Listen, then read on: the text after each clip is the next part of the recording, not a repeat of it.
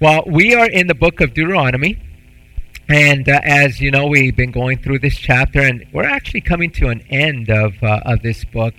We're going to come to an end of the book of the law of the Torah, and we're going to get into Joshua, and it's just also going to be just a blessing to move forward into another section of the Bible. But before we go there, we know that there's so much that the Lord wants to share with us as we go through His Word, and today we're actually going to be talking about the power of confession. That's what we're going to be talking about, confession. We're going to be talking about the power that's associated with it. And I want to remind you of something, because I think we're all very familiar with this. You know, when we look at ourselves and we look at our lives, we know that we offend people, don't we? We know that we do things against people. We know that we harm people either by our words, by our actions, however it may be. And sometimes we may not even be aware of the harm that we do to others, but we know that it happens, and that happens because we're people, and you know what, being in these bodies of ours, we know that we mess up, and in our mess ups we will offend people.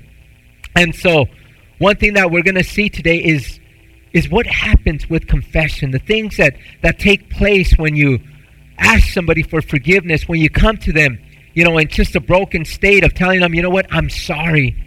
You know, how have you felt when you've held, you know, when there's something between you and somebody else, and you know that they've offended you, and they come and tell you that they're sorry? How is it that you feel? You know what? It's liberating, isn't it? It feels great, and you know that there's a restoration that takes place between you and the other person because of the confession that has been made. See, confession will bring freedom, and ultimately, when we confess, when we have our confession to the Lord, when we confess our sins to the Lord, it makes things right with Him.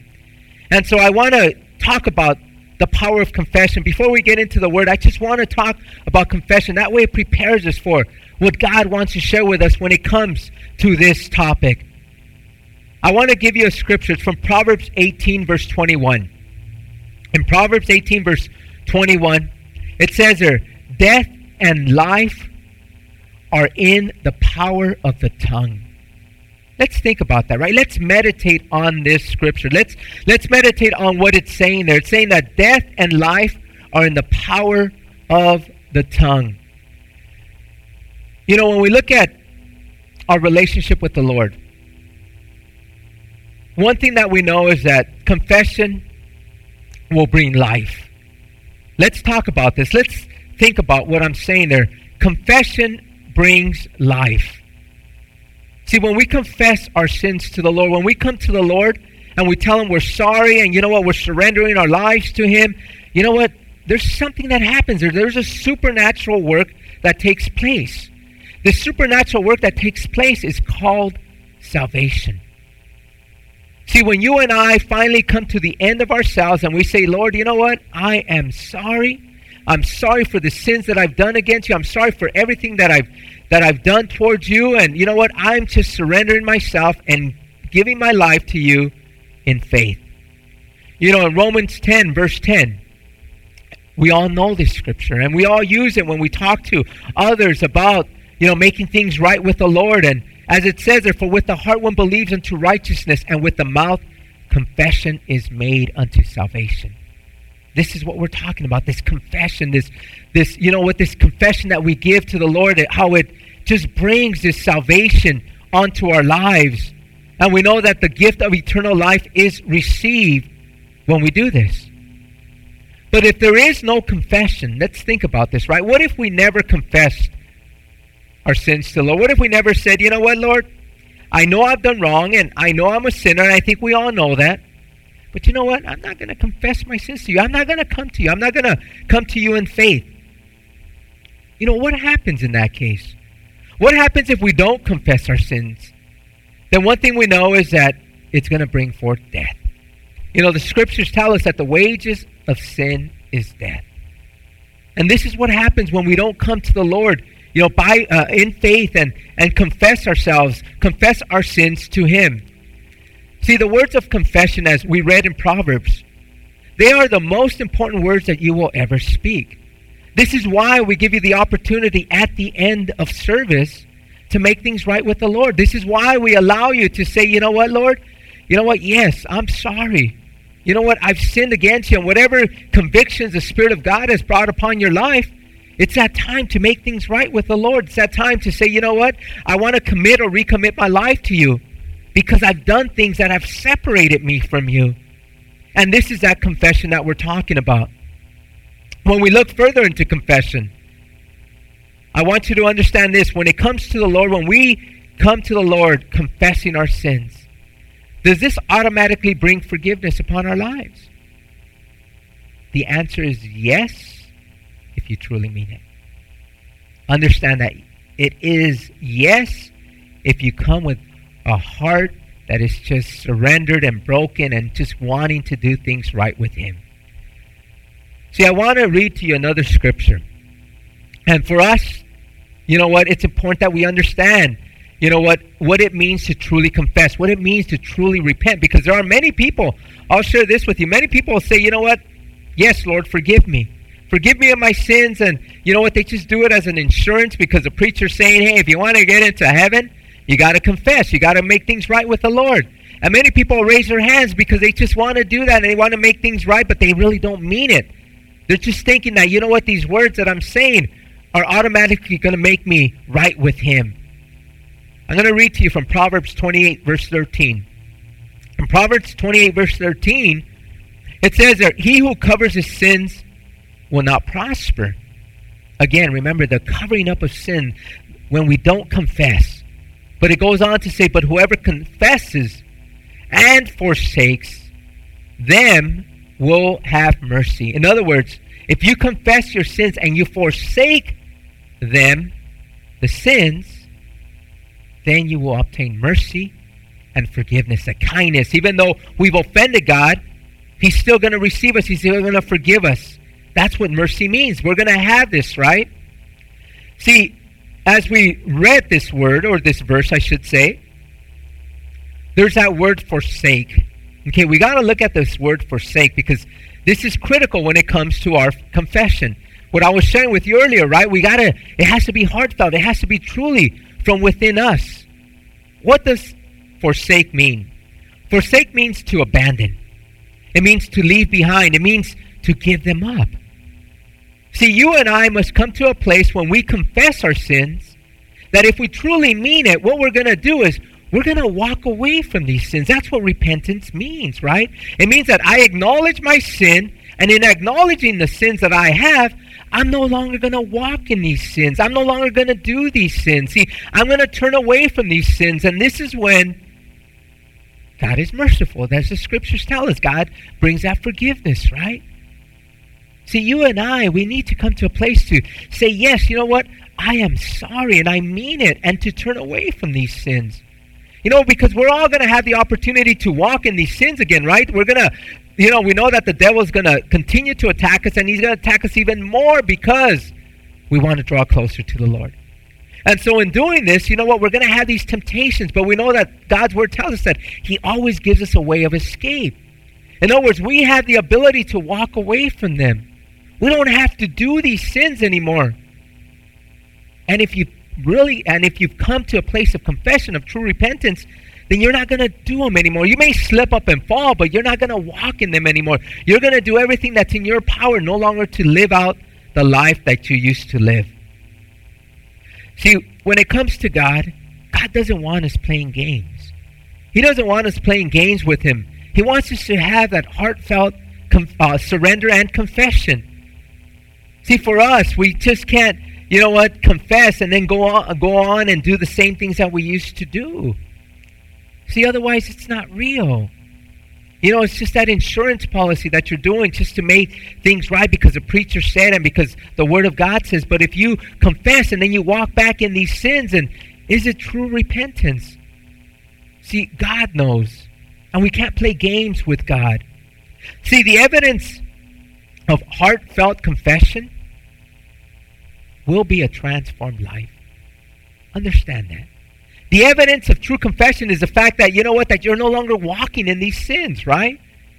That's the evidence of our faith, of our surrender, of our faith in God, is that we're no longer going to walk in these sins. We're going to have transformed lives, and the transformed lives are going to be evidence for all. These are the fruit that we're bearing, the good fruit that we bear.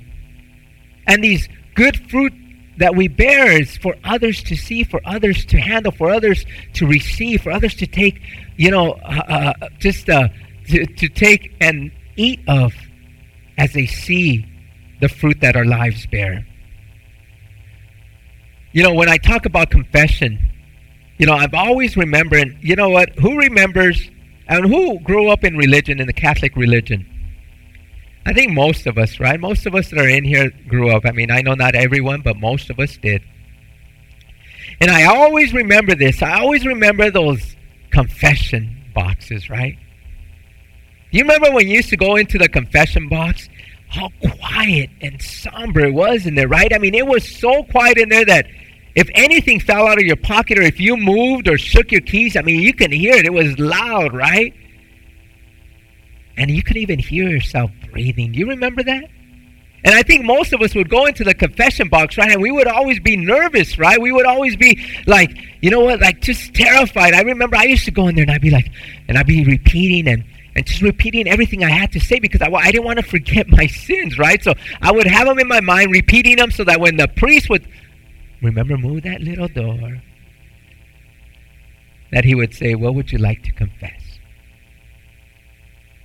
What would you like to say? And everything you rehearsed in your mind, all of a sudden you'd be saying it, right? You'd be repeating it over and over again.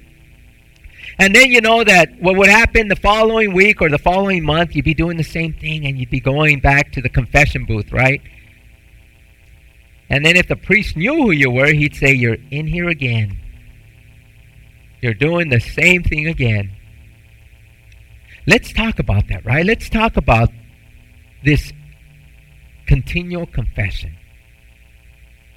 When it comes to us, I want you to understand one thing. When it comes to Christians,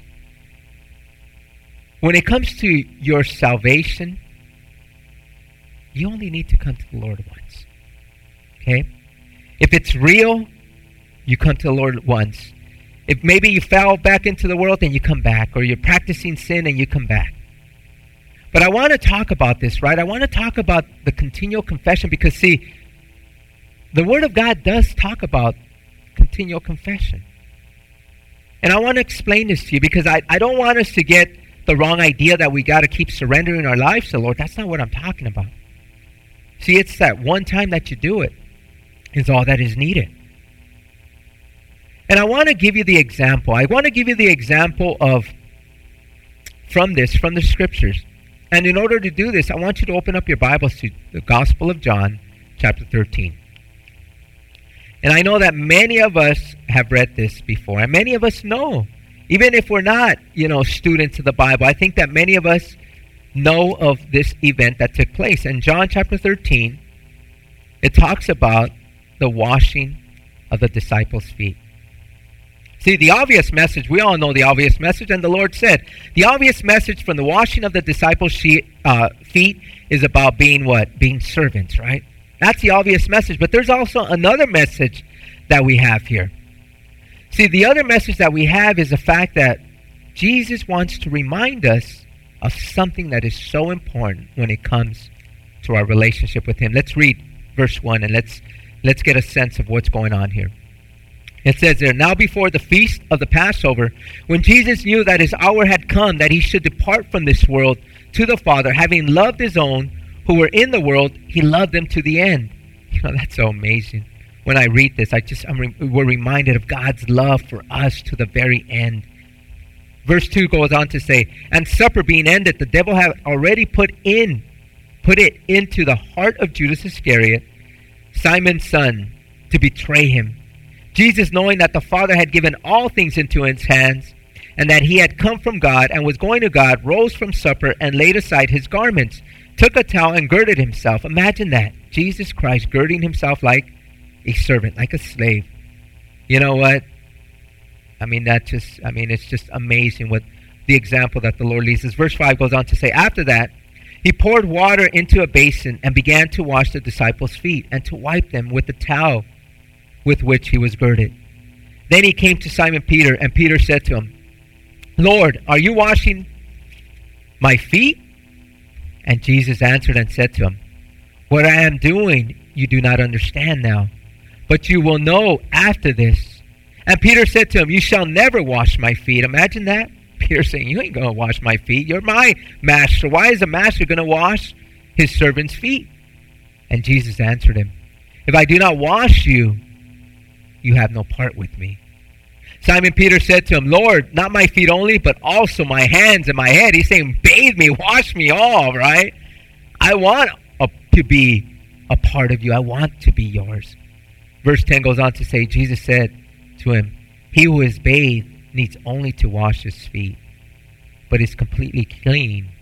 And you are clean, but not all of you.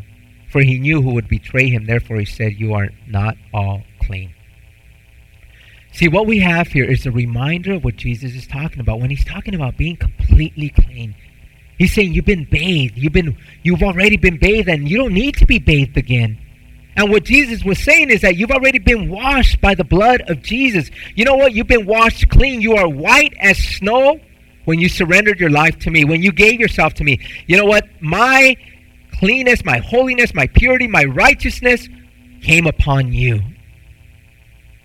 Have you ever seen something that is so white? You know, I have some people here wearing white shirts.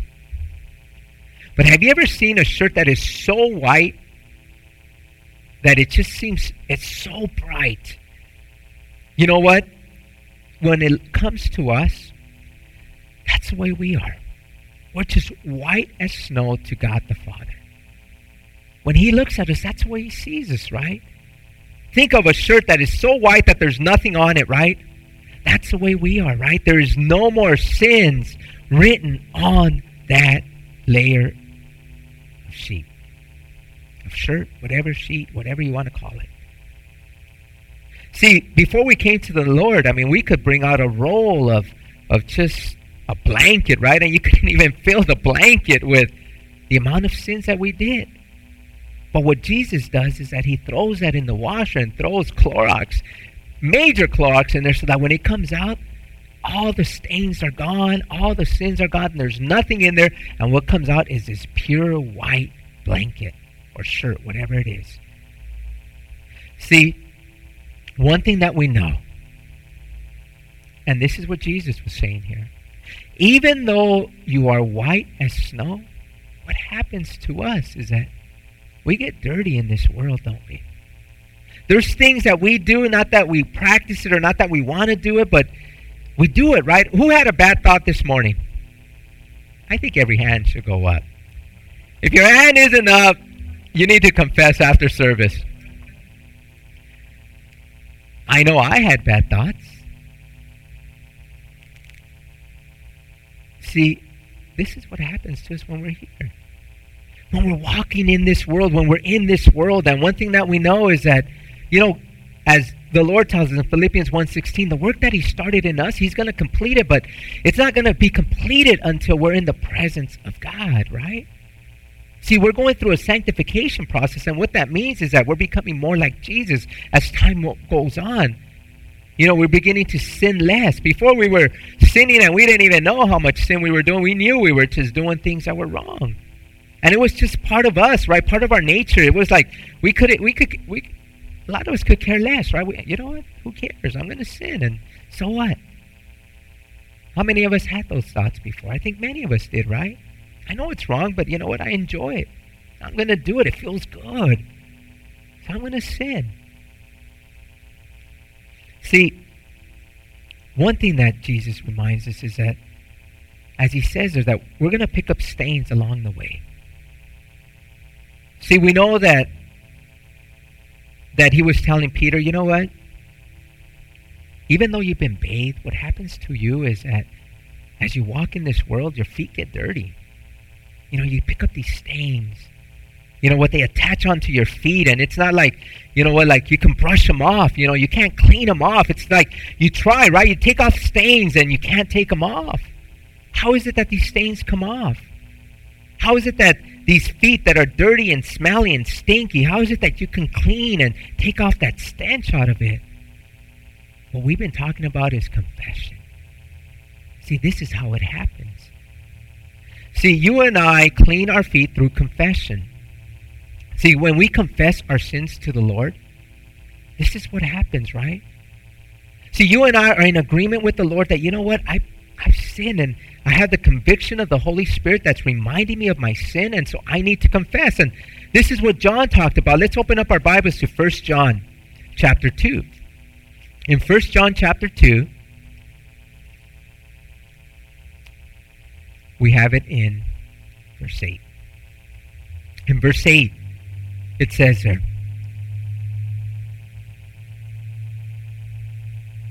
the reason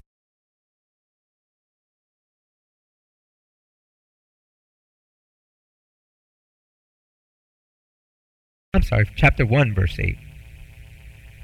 1 John chapter 1, verse 8, it says, if we say that we have no sin, we deceive ourselves, and the truth is not in us. If we confess our sins, he is faithful and just to forgive us our sins and to cleanse us from all unrighteousness. See, this is what we need to be doing, right? This is what we do when we sin. This is what happens to us. As John reminds us to tell us that, you know what, if we think that none of us have sinned, then we're liars. But we're supposed to confess our sins, right? This is what the Lord is reminding us of here when he talked to Peter about washing his feet. It's a reminder that you and I, we need to be confessing. You know, we need our feet to be cleaned again, and we need to do this so that we're not contaminated by the sin. See, if we're no longer having the conviction of the Holy Spirit or an agreement with God when it comes to our sin, then we're falling backwards, aren't we? And God wants us to come forward. And what's so amazing about this is that this confession, it brings a complete cleansing. As he says that, you know what, as he tells us that once again, we're cleansed of all unrighteousness. Because we've been contaminated by sin. As we look at this, right, where did this come from? As we review this confession, as we review the bathing and the fact that we could get dirty in this world, you know, it all came from the priest that would be in the tabernacle and the temple. There was something that the priests had to do before they were able to serve as priests in the tabernacle and the temple. You know what they had to do in order to serve as priests? When they were consecrated, when they were set apart to do the Lord's work, you know what they would do? Is they would have a complete bathing. Did you know that the priests, they would have to bathe themselves from top to bottom, from head to toe? They would have to have a complete cleansing. You know, they'd have to get that water and wash them clean, right? Did you know that that was the only time that they needed to be washed? It wasn't like the Lord told them and commanded them, because he can tell them to do whatever he wanted, but he never commanded the priests to be bathed a second time. See, in Exodus 29, verse 4, it says there, it tells us, it says, and Aaron and his sons you shall bring to the door of the tabernacle of meeting, and you shall wash them with water. That was the requirement in order to serve. They had to be completely washed. Just like Jesus talked to Peter, right, about having that bathe, about having that bath, right, that you only need to be bathed once. But you know what he told the priest? He says, you know what, when you do come in to serve me though, you know what you got to do? You're going to have to wash your hands and feet before you serve me. Anytime you come into the tabernacle or the temple, anytime you come in to do any type of service for me, in the Holy of Holies or in the holy place, you're going to have to wash. Let's open up our Bibles to Exodus chapter 30, and you're going to see this. In Exodus chapter 30, it's in verse 17.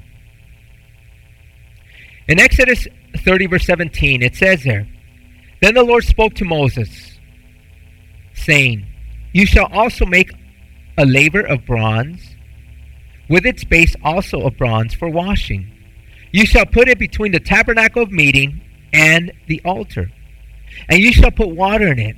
For Aaron and his sons shall wash their hands and their feet in water from it.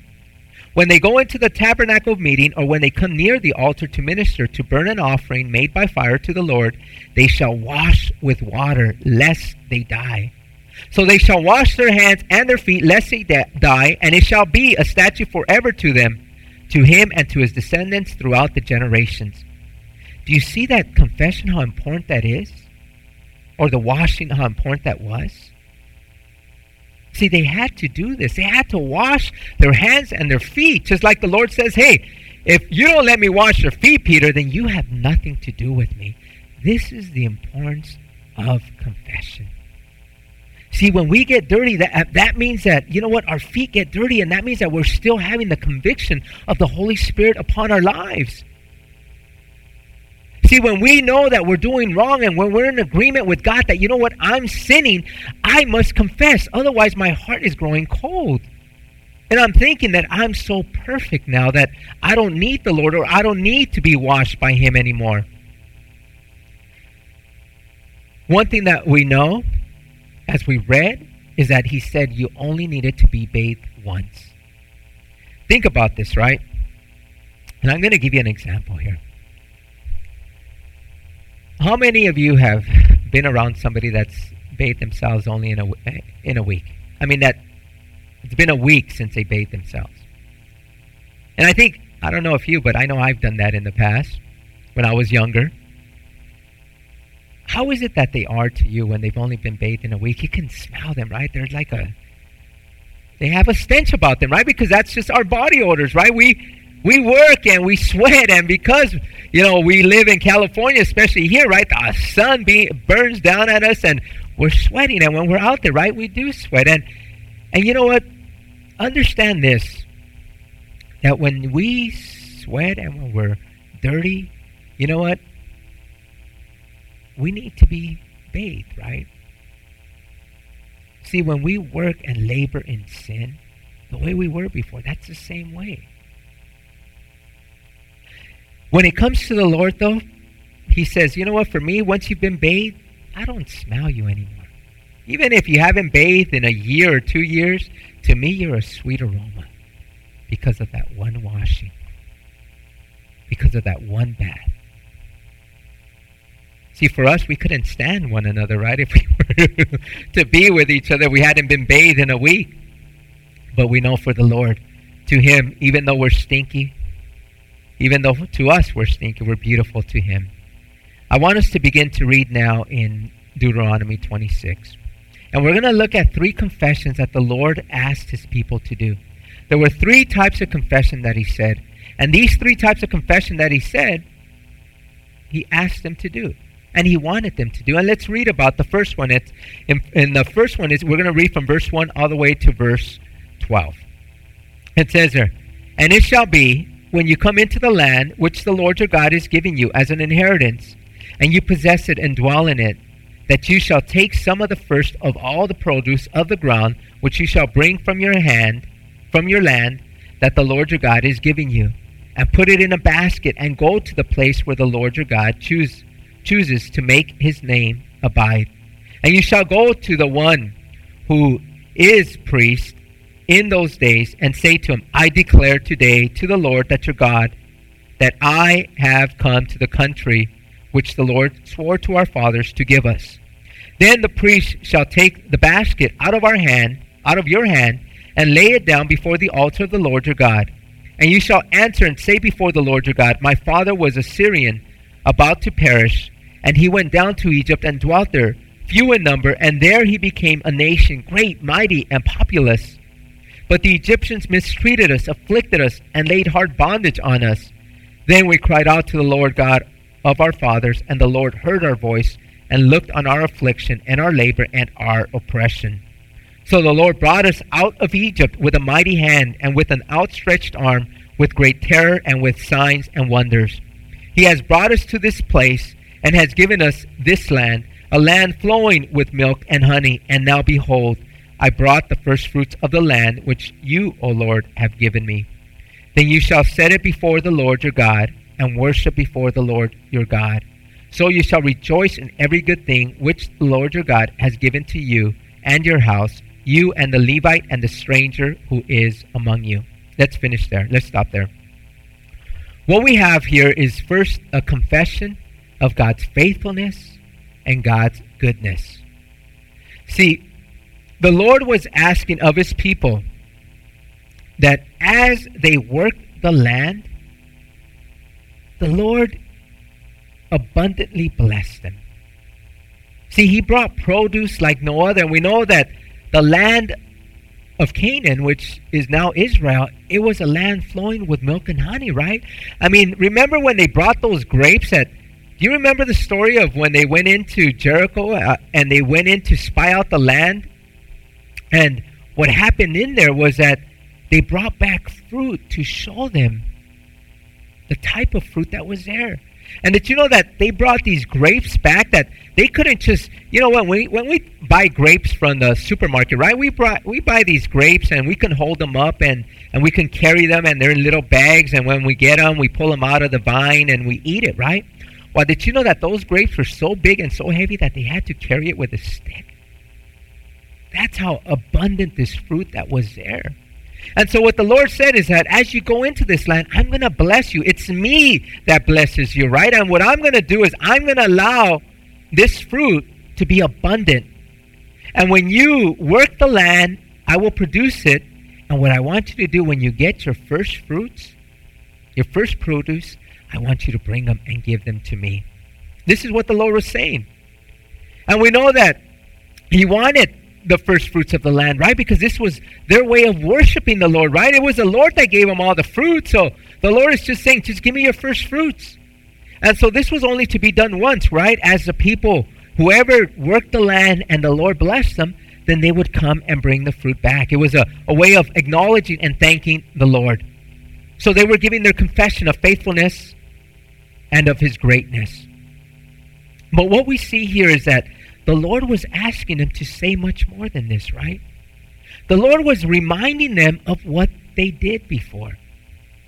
See, for me, I'm reminded of this, right? I'm thinking, there are those times when the Lord wants you to remember what he took you out of.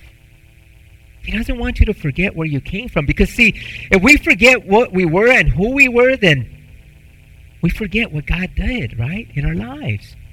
We're forgetting the greatness and the miraculous work that God does in you and in me.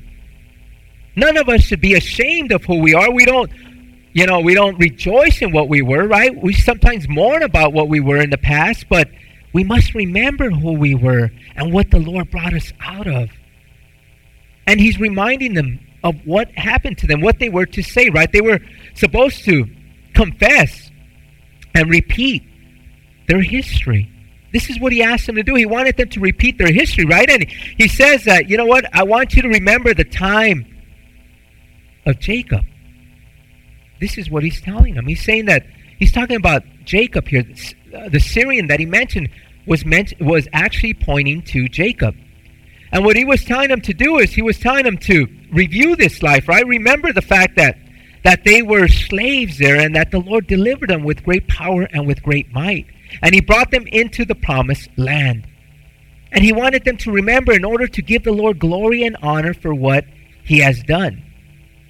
See, when we think about this Syrian, because it was like, why would God call, or why would he want them to call Jacob the Syrian, or the father the Syrian?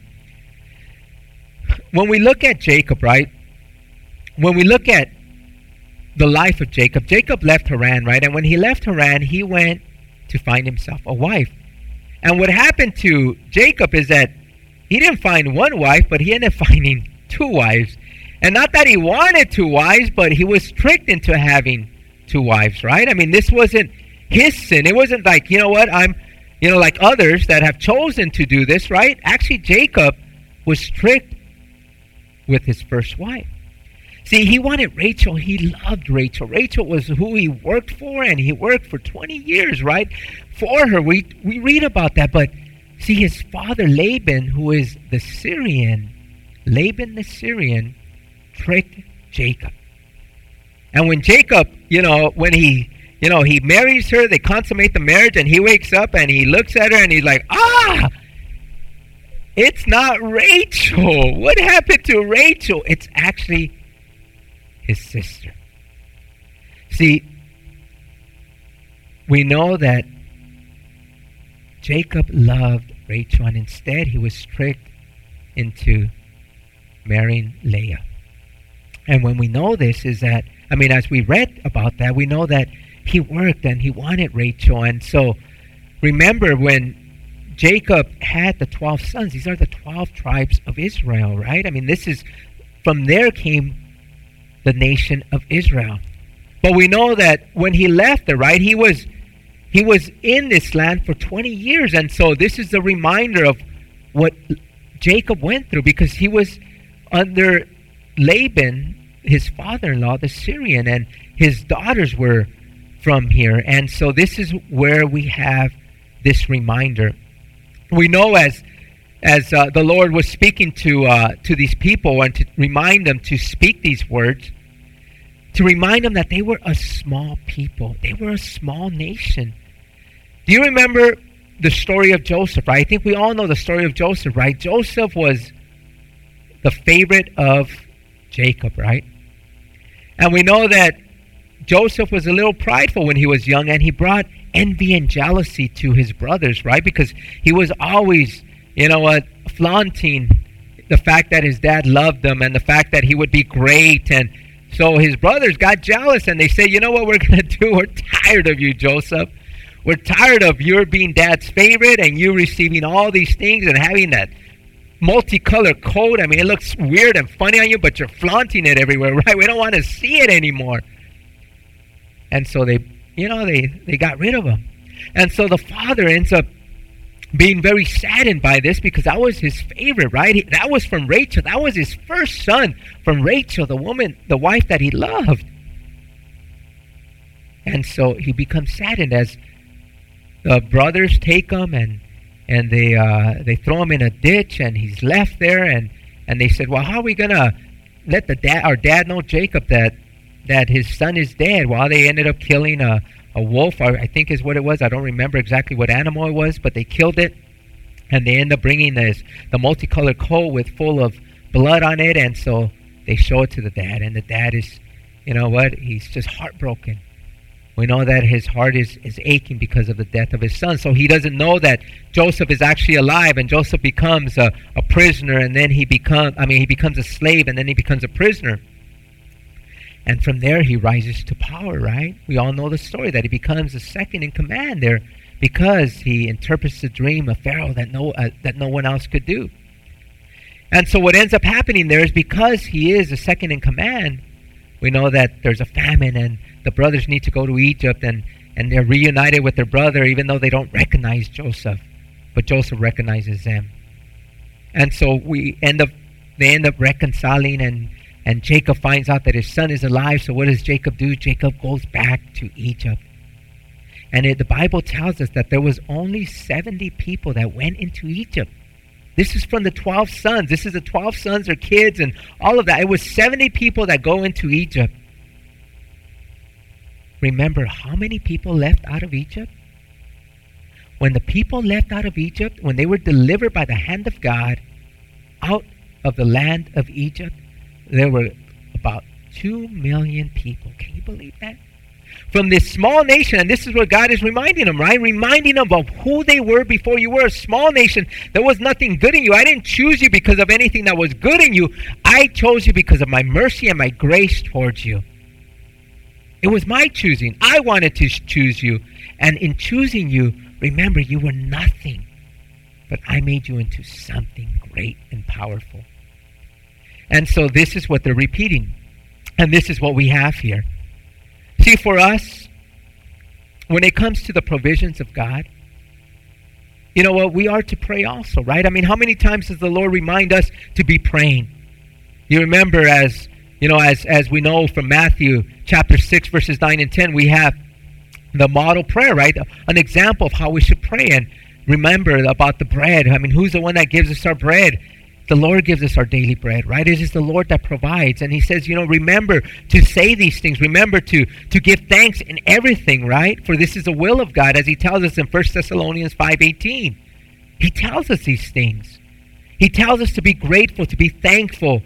To talk about his greatness. He talk about, our Father who is in heaven, hallowed be your name. You are the great I am. You are the great King.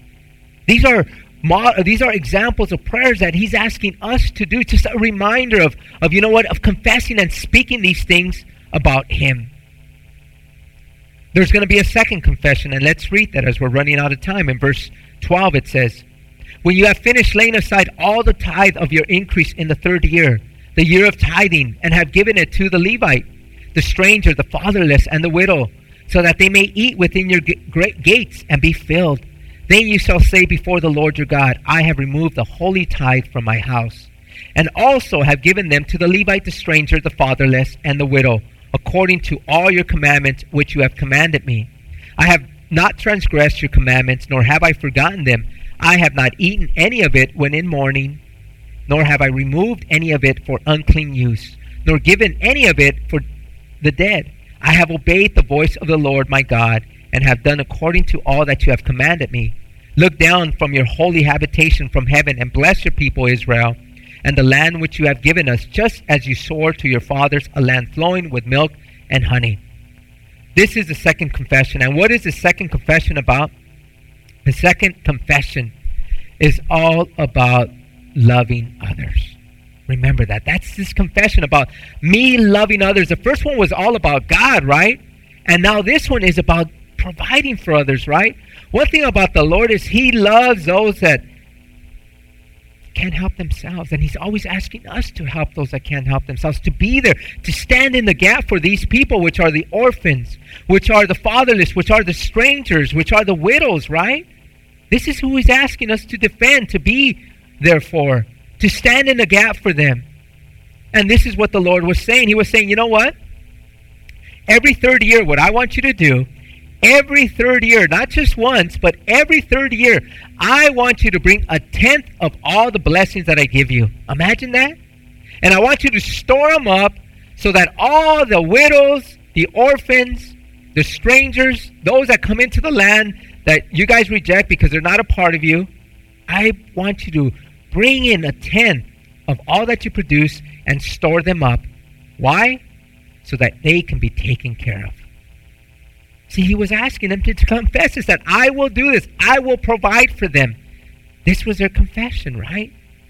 See, this is what the Lord wants from us, right? He wants us to love God, and he wants us to love others, right? And we are reminded of this, right? When we're not loving others, ask the Lord, you know what, Lord, give me that heart. I'm sorry I haven't done what the second, what entails in the second portion of the 10 Commandments, which is loving others the way I love myself. I'm sorry for not reaching out to others. I'm sorry for not being there for others. I'm sorry. You know what? I knew somebody was in need and I did not help them. You and I are called to do this. And this is what he was reminding them. There's one final confession, right? But before I do that, I want to give you this verse. This is my commandment, that you love one another as I have loved you, from John 15:12. Let's go into the final commandment as we're running out of time. Let's read in verse 16. It says, this day the Lord your God commands you to observe these statutes and judgments. Therefore you shall be careful to observe them with all your heart and with all your soul. Today you have proclaimed the Lord to be your God, and that you will walk in his ways and keep his statutes, his commandments, and his judgments, and that you will obey his voice. Also today the Lord has proclaimed you to be his special people, just as he promised you, that you should keep all his commandments, and that he will set you high above all nations which he has made, in praise, in name, and in honor, that you may be a holy people to the Lord your God, just as he has spoken. See, the final confession that we have that the Lord is asking his people to do is a confession of obedience. This is what he's asking them to do. He's asking them to confess, to give this confession of obedience to do, to him, to do as he says. Let me remind you of the confession that we make. As the Lord tells us, and we know from Romans chapter 10, we read something in verse 10. I want to read to you something from verse 9. It says that if you confess with your mouth the Lord Jesus and believe in your heart that God has raised him from the dead, you will be saved. What are you confessing here? You're confessing the Lord, right? You're confessing that Jesus is Lord. Jesus is Lord over what? Jesus is Lord over all. Jesus is Lord over our lives. And if he's Lord over all and over your life, then you are to do what? You are to do as he says. You are to obey his commands. You are to live for him. And this is what he tells us in John 14:21. He who has my commandments and keeps them, it is he who loves me. And he who loves me will be loved by my Father, and I will love him and manifest myself to him. How is it that you prove your love to Jesus Christ? By doing as he says, right? This is what he's telling us. You and I show the Lord how much we love him when we do as he says. See, one thing that we know about the Lord is we owe him so much. As I mentioned to you in the past, I don't think you can truly understand, none of us here can truly fathom and comprehend all that we have received in Christ Jesus. I don't think any of us can fathom this. I don't think any of us can really, truly comprehend this, because if we comprehended this, we would surely be living different lives, wouldn't we? If we knew exactly what we received from Jesus Christ, all the spiritual blessings, all the spiritual things, all that we receive from him, we would not be who we are today. See, you and I, and God proclaims this, and this is what's so amazing. You and I, just as he tells his people here, right? He says that you will be a special people to me. He says that I will set you high above all nations. He wants them to be a holy people. For him, set apart for him, right? Because how is it that people are going to know who you are apart from the world, right? They're going to see you and they're going to say, well, what's the difference between you? And it's going to be the way you live, the way you talk, the way you act. This is what sets us apart, right? As we do as the Lord says, because we're not following what the world says, right? We're actually doing contrary to what the world professes to do. You know what was so amazing? And my brother mentioned this to me the other day, and then I was talking to my mom about it. We were talking about the Pope, right? Did you hear what the Pope did? Or what the Pope said? Anybody know what the Pope said? Show of hands. A few of you. For those of you that don't know what the Pope said, the Pope says that, you know what, that he really has no problem in ordaining homosexual priests. And he really doesn't have an issue in ordaining now women as priests. The seed was planted. This is what he's saying, right? And why is he doing this? And I talked to my mom about this, and my mom, and in talking to my mom about it, my mom mentioned, she says, well, he's doing it because this is really what's accepted now, right? This is really what the world is wanting in our world today, right? To say that lifestyle is good. And you know what, for the Catholic Church now, I mean, and they have millions and millions and millions of people, right, following them. Imagine what the Pope says to them is the law, isn't it? This is what they believe, right? I mean, this is who walks around and who they kiss and who they obey and who they kneel down to, right? This is now the law for them. This is now the word of truth for them. It doesn't come from the word of God. We know that many things is what they say to be truth. See, you and I, we don't follow the world. No matter what the world says and what they say, just because they say it to be, doesn't mean that it's right. Remember that. See, you and I are not of this world. You and I follow and do as the Lord says, not as man says, right? Just because man says that this is okay, just because man has ordained the law in California now for there to be the sanctioning of marriage between people of the same sex, doesn't mean that we say, you know what, just because they say it's good and they say it's right, that we're also going to say it's right. We love them. I don't ever want you to think that in this church we don't not love those that are living that lifestyle. We love them. Understand that. Just like we were sinners, they're sinners too. Everybody's a sinner, right? Everyone falls short of the glory of God. But it doesn't mean that we condone, that we agree with that lifestyle. We don't love the sin. We don't agree with the sin. And this world is coming to a place where, you know what, if people are saying it's okay, then where is truth, right? Truth really is up to the person. Whatever I believe to be true is true, right? We have moved away from the truth of the Word of God. But for you and I, we're His holy people. We're His special people. We're a royal priesthood. We don't do what they say. We do what God says. We do what He commands us. We believe what He says because His Word is truth. We know where we came from, right? Weren't we all living lives and were our lives headed for destruction? Every single one of us had that, right? You knew that. Otherwise, you wouldn't have surrendered yourself to the Lord. You wouldn't have come confessing your sins to Jesus Christ because you were fine. But we acknowledged the fact that we were sinners, that we fell short. And in falling short, we said, you know what? I'm tired because my life, the way I'm leading it, is headed for destruction.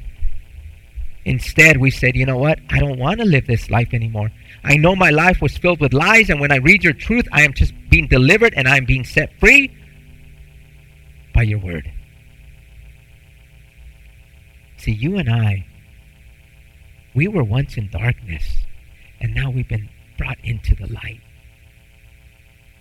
You and I, at one time, didn't have the mercy of God, and now we've obtained that mercy. 1 Peter chapter 2, verse 9 says, "But you are a chosen generation, a royal priesthood, a holy nation, His own special people, that you may proclaim the praises of Him who called you out of darkness into His marvelous light, who once were not a people but are now the people of God, who had not obtained mercy but now have obtained mercy." This is who we are. We're no longer those same people anymore. You have been chosen by God. You are a priest now to give out the oracles of God to others by your words and by your lifestyle. You're a holy nation, a nation that God has set apart, a people that God has set apart, a special people, He says, not just any ordinary people, but a special people. Let us not forget this. Let us not fall into the ways of this world. Let us not begin to allow the ways of this world to dictate our lifestyles. But let us be the head and not the tail. What does the head do? The head leads, right? We want to lead people to God. We don't want to be following people into destruction. You know, I always used to share that with my kids. Growing up as kids, that was one thing that I always told them since they were little. I always told them, you guys are called to be the heads, not the tails. It may not be easy being the head because you're going to get much opposition. But know one thing, that you will lead people to Christ if you remain the head. And with that, we're going to close. Lord, I just thank you, Lord. Thank you, Lord, for reminding us how important confession is, Lord. Lord, your word says that we only need to be bathed once. But we know that we get our feet dirty, Lord. We know that as we walk in this world, we get stains on our feet, Lord. And these feet and these stains don't come off, Lord, unless we confess. As you reminded us today, Lord, that we are cleansed of all unrighteousness, Lord. And this can only come through confession, Lord. Lord, you tell us in your word, if we say we have no sin, we're liars. I'm sorry.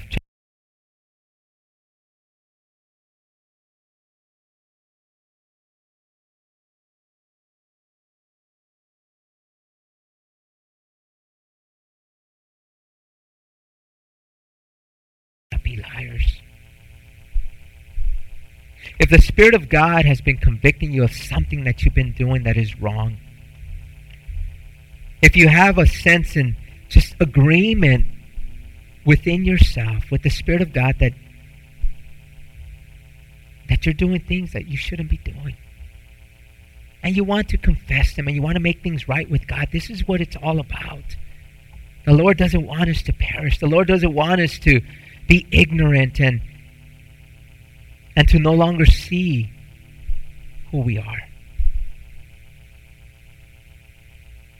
For us, if there's any sins that God has been convicting you of, or maybe you've never even been bathed and you want to be bathed, or maybe now you want your feet to be clean, if you want those stains to come off, it's time to say yes to Jesus. It's time to come to Him and confessing your sins to Him. And if you want to do this, raise your hand and we will pray for you. Anybody wanting to do this, you can do it now. If any of you have been dirty, if any of you have been walking and picking up dirt on your feet and you're being convicted, raise your hand. Amen. Anyone else? Anyone else before we close? Anyone else? Anyone else? Amen. Anyone else? Anyone else before we close? Anyone else? Anyone else? Lord, you saw these hands that went up. Lord, they want their feet clean, Lord. We know they've been bathed, Lord. Lord, whatever things they're doing, Lord, whatever thoughts they have, or whatever actions they're walking in, Lord. Lord, we know that your word cleanses them. We know that your word cleanses them of all unrighteousness, Lord. Lord, I thank you, Lord, for how awesome it is that we can have a right standing with you, Lord. That we can be white as snow, Lord. That Lord, that's the way you, Heavenly Father, sees us. You don't see our sins. You don't see any of that. But you see us pure and holy. And that is because of the work of your Son and our faith that we've placed in Him. Lord, I want to thank you, Lord, for just reminding us of this, Lord, and those that raise their hand, Lord. Lord, they know what they've done, Lord. And Lord, we know that Lord, that you've already done the cleansing already. You've already brought the Clorox out, Lord. And so we just thank you, Lord. We thank you, Lord, for all the work that you're doing, Lord, in and through us, Lord. We thank you, Lord, for just moving through us, Lord, and we thank you for revealing your truth to us. We want to give you praise, glory, and honor, Lord, and we pray this in Jesus' name. Amen.